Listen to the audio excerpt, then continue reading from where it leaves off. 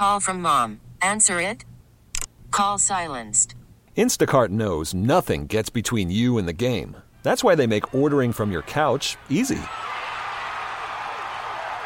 Stock up today and get all your groceries for the week delivered in as fast as 30 minutes without missing a minute of the game. You have 47 new voicemails. Download the app to get free delivery on your first 3 orders while supplies last. Minimum $10 per order. Additional terms apply. Hey, Rob Bradford here. I have set out on a mission with my good friends at FanDuel to prove what I have known for some time. Baseball isn't boring. Now I have a daily podcast to prove it with some of the most notable people in the baseball world, screaming baseball isn't boring from the mountaintops, or at least agreeing to come on our show. Players, managers, GMs, and yes, even the commissioner of baseball, Rob Manfred. It has been a constant wave of baseball's most powerful voices. So join the revolution. Subscribe and soak in Baseball Isn't Boring. Listen on your Odyssey app or wherever you get your podcasts. You'll be glad you did.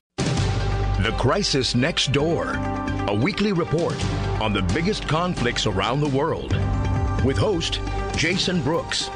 Thanks for listening to The Crisis Next Door. I'm Jason Brooks. As if the world needed another potential hotspot, it's got one, and both sides have nuclear arsenals. There is a standoff between Indian and Chinese troops in the region of Ladakh, a disputed territory in Kashmir.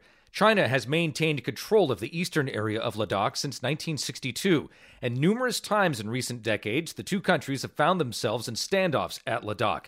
To get an understanding of the situation and just how critical it is for the world's attention is Ankit Panda, an award-winning American writer, analyst, and researcher specializing in international security, defense, geopolitics, and economics. His work has appeared in a wide range of publications, including the New York Times, Foreign Policy, and Politico. He's currently a senior editor at the Diplomat and is author of Kim Jong-un and the Bomb, scheduled to be published this summer. Ankit, thank you for joining The Crisis Next Door. My pleasure. Thanks for having me. Ankit, do we have any idea how many Chinese soldiers are on their side of the Galwan Valley in Ladakh? And what kind of military strength does India have positioned on its side? Sure. So I think that's really been a question that a lot of analysts, including myself, have been trying to dig into. There's been a lot of reporting from very good journalists who have sources within the Indian military. Of course, we have less reporting from the Chinese side, where we don't really have a free media to speak of, to report on these questions. But it's been difficult. You've had contradicting reports. The troop numbers in the region broadly are reported to be in the thousands.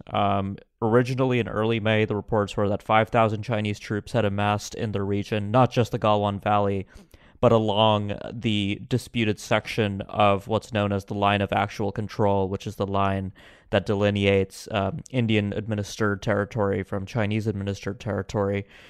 So the question of how many troops are exactly where remains hotly contested. And as you might imagine, this isn't the easiest piece of territory on Earth to report on or even geospatially analyze. I've been looking at satellite imagery to try and make sense of what's going on where, and really it's raised more questions than answers given the conflicting reports. The Indian side, we have a little bit of a better picture. So actually, India has given quite a bit of attention over several decades to its disputed border with China, and generally, qualitatively speaking, the Indian military has a more advantageous position along this area, given that the Indians generally treat it as more of a priority when it comes to their national defense strategy and have invested in things like mountain strike corps. The Indians keep more troops there for longer, which ensures that they can be properly acclimated to operations at these altitudes. That's actually an issue that you have to think about when conducting military planning for operations in the Himalayas, given that this is so high up. You simply need people to be there for a few weeks before they can even feel comfortable breathing the air. So this is, of course, not new. We've had several standoffs between the two sides, but I think what is new this time is the intensity. Does the experience of India's military in high altitude help it offset some of the technological advantage that China's military certainly has over India's? So it depends on what precise armaments are in the region. So first of all, I will say that not a shot has been fired yet, and not a shot has been fired along this disputed border in years. And that's a very good thing. The two countries fought a war in 1962, and tensions have been high. Rocks get flung, fists get thrown at each other occasionally. There is physical scuffling that happens, but it doesn't actually involve shots being fired. So this isn't really at a place where we have to be imminently concerned about serious military escalation. On the Chinese side, we don't have a good picture about what precise military capabilities have been brought to the front lines, so to speak, in the Galwan Valley, for example. There has been some imagery supporting the notion that China has moved artillery into position to overlook Indo-Tibetan border police positions on the Indian side of the line of actual control. This is a practice that China has employed in the past, including in a 2017 standoff, which was also quite significant in a different contested part of the border. But this time we're seeing something quite different, not only in the Galwan Valley, but I think what's really significant is that we're seeing multiple ingresses and attempted ingresses from the Chinese along several parts of this disputed border. Why is Ladakh so critical to both sides? Sure. So, like I said, in 1962, the two sides did fight a war, and that war effectively ended up cementing what is now today a very uneasy status quo that is captured in what is called the line of actual control. And I think that phrase, line of actual control, actually belies a certain degree of precision that doesn't actually exist. In certain places, the line simply isn't really a line, and we can go back to colonial era mapping practices really to reflect on why that's the case. Literally, things like the width of the pen that was used on an old map to draw a line has determined some of these ambiguities. But what's important to know about the line of control is that even though the two sides acknowledge that this line exists, the line itself is not delineated, it's not demarcated, it's not defined. And those are all three different things, right? So a definition would imply that the line itself is agreed upon by the two sides, specifically where it runs. A delineation is that the line would be drawn and agreed to by the two sides on a map. And demarcation is the line being physically noted on real-world territory. So none of those things have happened, which leads to basically the realities along this border being defined by where troops patrol. And there have been common understandings that have coalesced around this over the years between the militaries of the two sides. Now, Ladakh specifically is important, I think, in a couple ways. So there is the political context that I think is quite important. So last year in August, the Indian government internally rejigged the broader territory of Kashmir, and Ladakh is a part of Kashmir. It's administratively a part of what used to be a larger state. What the Indian government did last year, however, was it broke what used to be the Indian state of Jammu and Kashmir into two states internally. One of those states is called Jammu and Kashmir. I know that's a little confusing, but they carved out what used to be the part of Kashmir known as Ladakh into what's now the Autonomous Union Territory of Ladakh. So that's a new administrative unit inside India. So that's an important change to the administrative status quo that India took last year. What we've seen in the lead up to these May skirmishes between India and China, however, is Indian construction of new border infrastructure along the line of control, improvements to roads, potentially improvements to military facilities that I think the Chinese have taken as an indication that India is seeking to unilaterally change the status quo to improve its own position.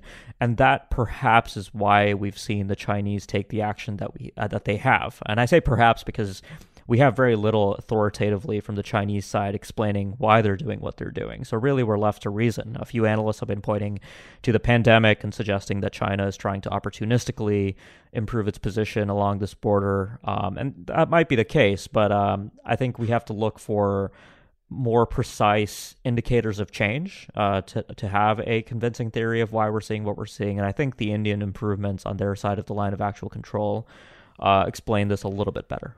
Is this a case of New Delhi changing the facts on the ground and sort of taking a page from Beijing's playbook with China's PLA building islands in the South and East Asian seas in order to gain territorial rights over its rivals? Well, I think there's an important difference. I mean, here specifically, though we do have a disputed line of actual control, the Indians at least perceive everything that they've been doing as being on territory that is unambiguously controlled by their side. So it's not a case of the Indians, let's say, crossing the line of actual control, going on to the China-administered side and constructing a road, which I think would be a little bit more akin to what we've seen China do in the South China Sea. That said, there's also the context of what's happened in the last few years between India and China. So I mentioned 2017 earlier. That was the year that the Indian and Chinese armed forces came to a 72-day standoff in what was described as being at an eyeball-to-eyeball distance. This was Indian and Chinese troops staring each other in the face for 72 days at a completely different part of the border. The two countries have a very long border, 3,500 kilometers, disputed across several sectors. The part that they had this dispute in was not actually considered a disputed part of the border. This had actually been settled, but it did open up as a dispute in 2017.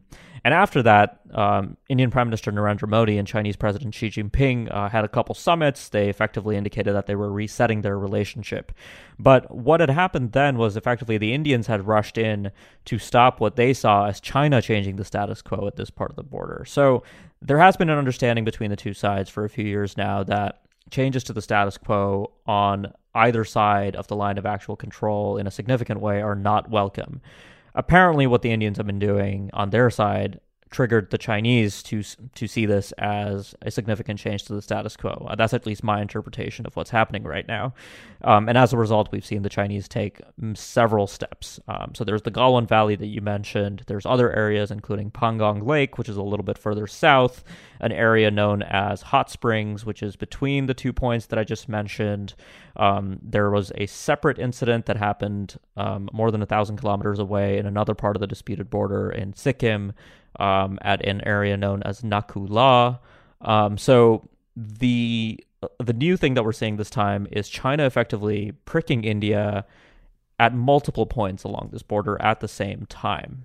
Is Ladakh important to China's Belt and Road Initiative, where it's establishing stronger trade ties through Central Asia and Pakistan? And do you think New Delhi is hostile to that strategy by China? So India doesn't officially participate in the Belt and Road Initiative. In fact, in 2016, when China first held its Belt and Road Summit in Beijing, the Indian side held a press conference and clarified that they weren't going to attend and that they didn't endorse the Belt and Road Initiative. And one of the reasons for that is one of the most important projects in the Belt and Road Initiative, which is the China-Pakistan Economic Corridor. So Pakistan, India's decades-long major rival and neighbor, is a major partner for China. And among the countries that do participate in the Belt and Road, Pakistan has been one of the largest recipients of Chinese overseas investment funds. And one of the hallmark projects of the China-Pakistan Economic Corridor does trespass what India considers to be its territory that's held by Pakistan.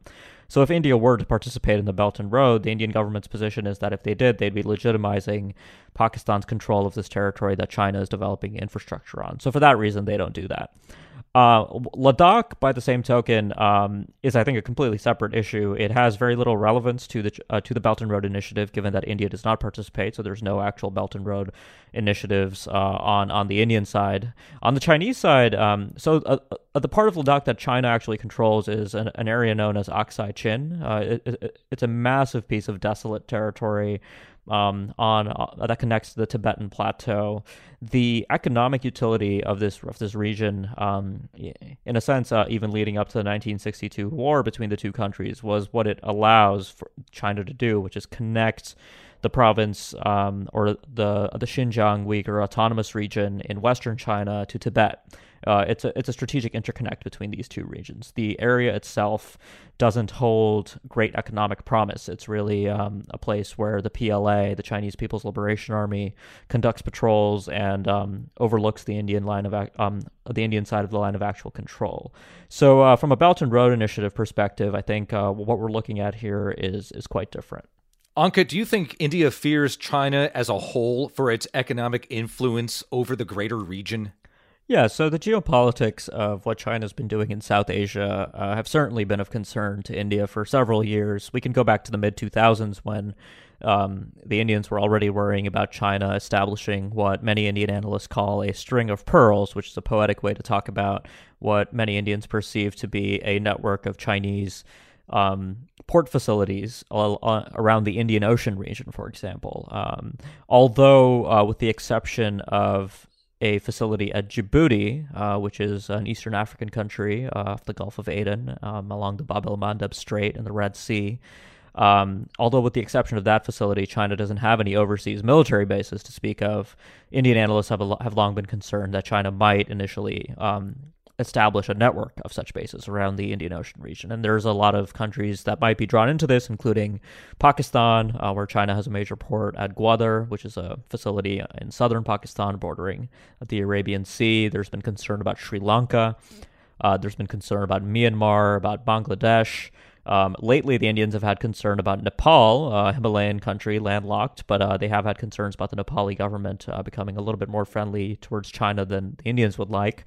So geopolitically, there has been a real struggle between India and China. India has historically maintained an influence with many of these countries as their most important diplomatic partners, but as China has risen, many of these countries have found themselves being unable to really turn down economic opportunities that cooperation with China brings. So that's been really what's been driving a lot of the geopolitical contest in this area.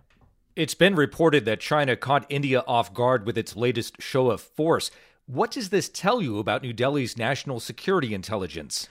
Right. So under normal circumstances, the India-China border is something that is a day-to-day concern at the Indian Ministry of Defense and the Prime Minister's office. It's something that Indian planners pay attention to. It's obviously not the top priority. That honor goes to the border with Pakistan, which is a lot more tense, and India worries about that for reasons ranging from national security to counterterrorism.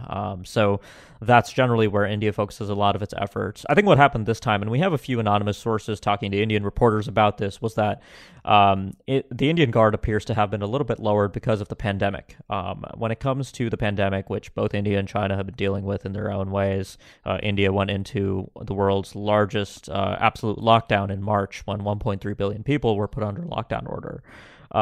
I think given that situation, the Indian armed forces were not necessarily expecting the kind of attempted ingresses they've seen by the People's Liberation Army along the line of actual control. So that's been part of it.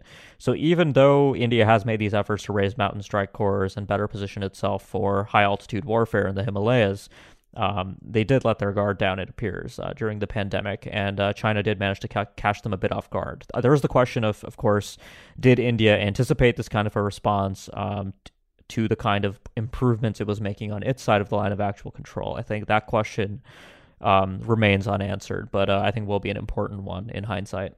Is China overreaching in a potential conflict with India given its ongoing relationship issues with the U.S. and its increasingly hard line on Hong Kong, with Taiwan always a thorn in China's side? So it depends on what China's objectives are. I don't think China is seeking to start a shooting war with India.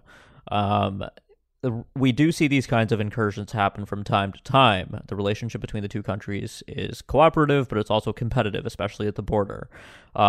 Indian analysts have a range of answers for why China does what it does along the border. These range from seeking a more advantageous position in negotiations. Border negotiations between the two sides have been ongoing for years without any definitive progress towards a resolution. But there's also the concern that China is simply trying to put India in its place. China sees itself as a true great power and sees India effectively playing second fiddle in Asia and using these kinds of incidents along the border to reiterate that. Psychologically, I think is something that a lot of Indian analysts point to. There's, of course, India's own activism in Asian geopolitics, which merits consideration too. India's been converging strategically with the United States for several years now, and that's given cause for concern to China. We see Indian vessels sailing in the South China Sea, going to the East China Sea, visiting Japan, conducting operations in the Pacific Ocean, increasingly doing more with the U.S. military. All of that gives China concern. And I think lately, if we look at how the Indians have been positioning themselves amid the pandemic, we can look at, for example, Taiwan's perception inside India. That's really grown and improved quite a bit. There's been calls from parts of Indian civil society, not the government, to support Taiwan at international organizations like the World Health Organization. That's obviously a red line for China. So again, it's difficult to say what exactly the Chinese are seeking to gain here, but I can see a lot of reasons that China would look to poke the Indians in the eye right now. While the standoff has dominated Indian media, Chinese media has been mostly quiet on the development. Anka, what do you make of that? Yeah, so that's actually an important difference between what we're seeing this time and what we saw in 2017. In 2017, when the two sides had that 72-day standoff, you could look at nationalist Chinese media and see references to the 1962 war, warning the Indians that, they better watch themselves because China's beaten them once and they're happy to do it again. It was a really different kind of game when it came to the public messaging on both sides. This time, the Chinese media is being quieter, which I think is a good sign. It suggests that perhaps the Chinese are seeking to gain something strategically here, and we do know that we have back-channel talks between India and China on the border situation happening at the diplomatic level. On the Indian side, too, India's a democracy with a mostly free media, free to comment as they see fit on the ongoing border issues. But the Indian government's communication has also been quite restrained compared to 2017, when you had much more leaking from diplomatic sources. This time, there's been a real impulse from the Indian side to effectively say, everything's fine. There are no Chinese troops on our territory. Everything's fine. We're handling it over diplomatic channels. So the fact that both sides are doing this, it appears with official intent, I think does portend positively. Inevitably, I think what we've learned from disputes between the two countries in recent years is that they do find a way to seek an off-ramp. And as long as there is a clear trade-off that can happen, let's say, if there are Chinese troops on what India perceives to be its own territory, that's something that the two sides can work out and return to some status quo. As long as that is possible, the two sides should be able to find a way out of this.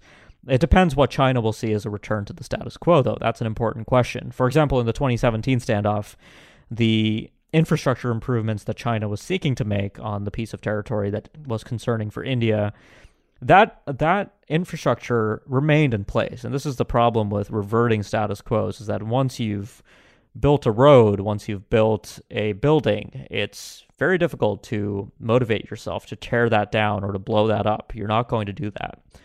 So really what happens is somebody has to take a hit, and someone's interests will take a hit. And it's my view that in 2017, the Indians took a hit because the Chinese infrastructure, if you go look at a satellite image of the piece of territory that we're talking about, before 2017 and in 2020, you're going to see a very different picture. You're going to see Chinese facilities, roads, existing. So really it's about finding a face-saving way to walk back from this, that even if the Indians aren't going to dismantle the road that they've built that sparked this crisis in the first place, they can find a way to get the Chinese to reluctantly accept this change to the status quo. And if China's not willing to reluctantly accept it, we might be in for a long haul. And I'd actually say that given that we're having this conversation in early June, we might be looking at an elongated standoff. The weather in this region, I think, really does have a lot to do with how standoffs proceed, given that we're heading into the summer months, which do make it more favorable for both countries to have personnel positioned here for longer. We might be looking at a summer of the two sides really sticking here. And of course, I did say shots haven't been fired in this area for years, but the longer they do stay in the region, there is a greater chance that an accident does take place. For example, we have reports of the two sides flying choppers around. There's a lot of fog. The air isn't the most favorable to really conduct these kinds of operations. If a helicopter does crash, there might be ambiguities about whether that was caused by action from the other side. So there is potential for this to spiral out of control. I don't want to underemphasize that. We certainly hope that both sides can find ways to save face and that cooler heads will prevail. Ankit, thank you very much for joining us here on The Crisis Next Door. My pleasure. Thanks for having me. We've been joined by Ankit Panda, senior editor at The Diplomat and author of Kim Jong-un and the Bomb, scheduled to be published this summer. Thanks for listening to The Crisis Next Door. I'm Jason Brooks. Till next time. The Crisis Next Door with host Jason Brooks is produced weekly. If you have any thoughts for Jason, email him at tcndpodcast@kcbsradio.com. Again, that's tcndpodcast@kcbsradio.com. baseball is in full swing. NBA playoffs are heating up, and your NFL team is gearing up for training camp. Listen to the latest on the teams you love here on the Odyssey app. The biggest sports radio stations in the country, providing unrivaled local coverage of their teams, all in one place. Exclusive interviews with players, coaches, and team executives, streaming live and always available on demand. Stay in the know with your favorite teams right here on the Odyssey app.